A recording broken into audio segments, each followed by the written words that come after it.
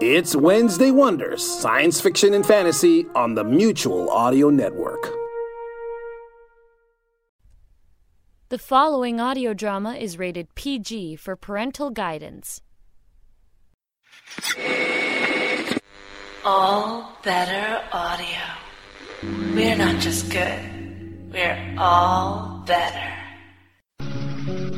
Attention! This is a production from the 4077, making audio sound all better. But that is all.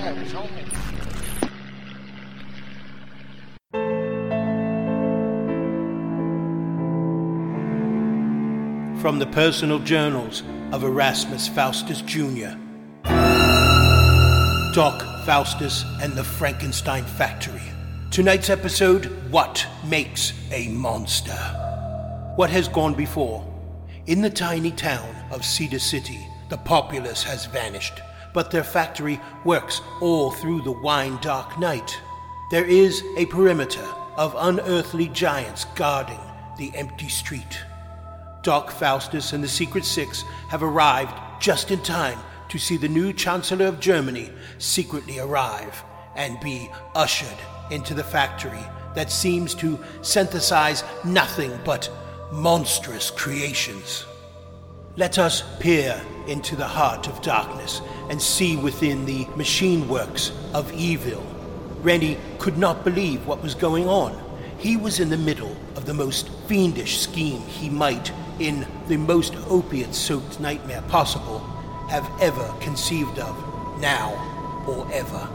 The boss had taken over this quiet little town, bullied everyone out, and now was fabricating creatures that felt no pain, no remorse, and were capable of dying in the service of any evil that paid enough. After 48 hours, the things would have lived out their orders and would just dissolve into the ground. Rennie had even sent one on the sly to go and try to bring back help. He did this in total desperation, only after learning that the only evil more hideous than his employer was on his way here to enlist the services of their evil enterprise to push forward his own unholy crusade.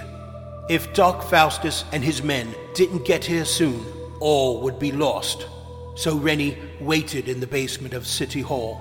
It was here that the founder of the town, a Civil War general, had put in a maze of tunnels to battle what he had seen as the invading forces of Reconstruction and the Carpetbaggers. Rennie had planted a map in the structure of his messenger and hoped that the great man and his team would be able to use it to enter the city undetected. What you doing? I was meeting someone here, Hinky. Don't call me Hinky. Nobody takes somebody named Hinky seriously. Call me Dan. Dangerous Dan. Dangerous Dan Magoo? Like that's better? I saw. Dangerous Dan Magoo. Sounds about right for that crummy little mobster. Hey, who are you? Rennie Field. Dr. Faustus? Man, am I glad to see you. Come on, I know a place where we can talk. The band of 9 stalked cautiously out of the underground and up to the offices of the City Hall. No one, it seemed, saw in the darkness behind them a figure still lurking. The darkness was split by a match being lit.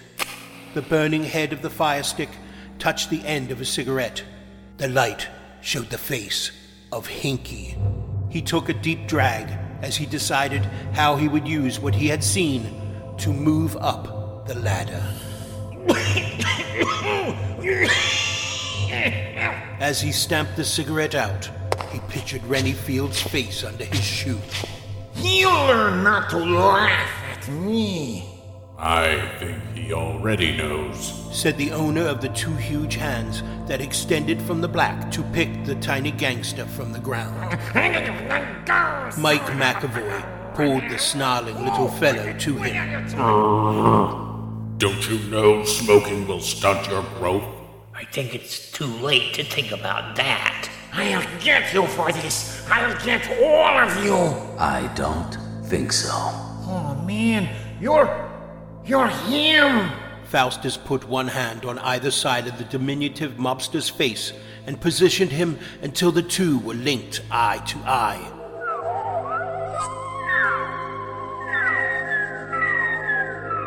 A low sound came from somewhere indeterminate. Rennie looked around, but JJ put up a hand to make sure the stranger stayed silent. The six had seen Doc do this hundreds of times. With the power of his mind and techniques of hypnotism not even understood by more than half a dozen Eastern holy men, Doc was totally overcoming the little man's mind. Soon Doc let the little man slide unconscious to the flooring. He'll remember nothing. Let's go. Doc leaned over and whispered to Matt. And now, he'll insist to be called by a new name to reflect how cool he is. What name? Ha! Igloo. So he'll be... Igloo Magoo. Never make this man mad at you. He can be cruel. Though they had shared a moment of humor, all those walking through these dark catacombs knew that horror awaited them only moments away. In the city above, pain and death, 100 times over, awaited, anticipating new flesh to scorch. Tune in for Chapter 8, Only the Dead Don't Die. Doc, Faustus, and the Frankenstein Factory, Chapter 7, What Makes a Monster, was written by C. Wayne Owens and produced by Victor Aurelius. It starred John Bell as Hinky, C. Wayne Owens as Rennie, Julian Bain as Doc Faustus, Matt Weller as Mike McAvoy, Pete Lutz as Dr. Thursday, Melody Gaines as Mary Jane Rhubarb, Carrie Michael Ayres as Baxter Platt, and Victor Aurelius as the narrator. Music by Kevin MacLeod. Copyright C. Wayne Owens, the 407th, and All Better Audio, 2017. Visit our website at the407th.blogspot.com. This has been an All Better Audio production. This production was stitched together by the 407, making audio sound all better.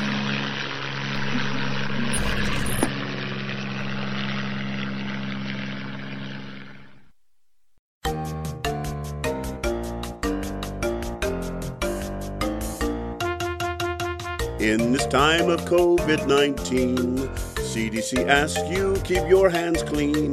Don't congregate and kindly shelter in place. Also wash your hands and don't touch your face. So use soap and water and grab a clean towel. And don't be a Jonah. Prevent spread of corona by washing your hands. Olé! This was a public service announcement from the Mutual Audio Network.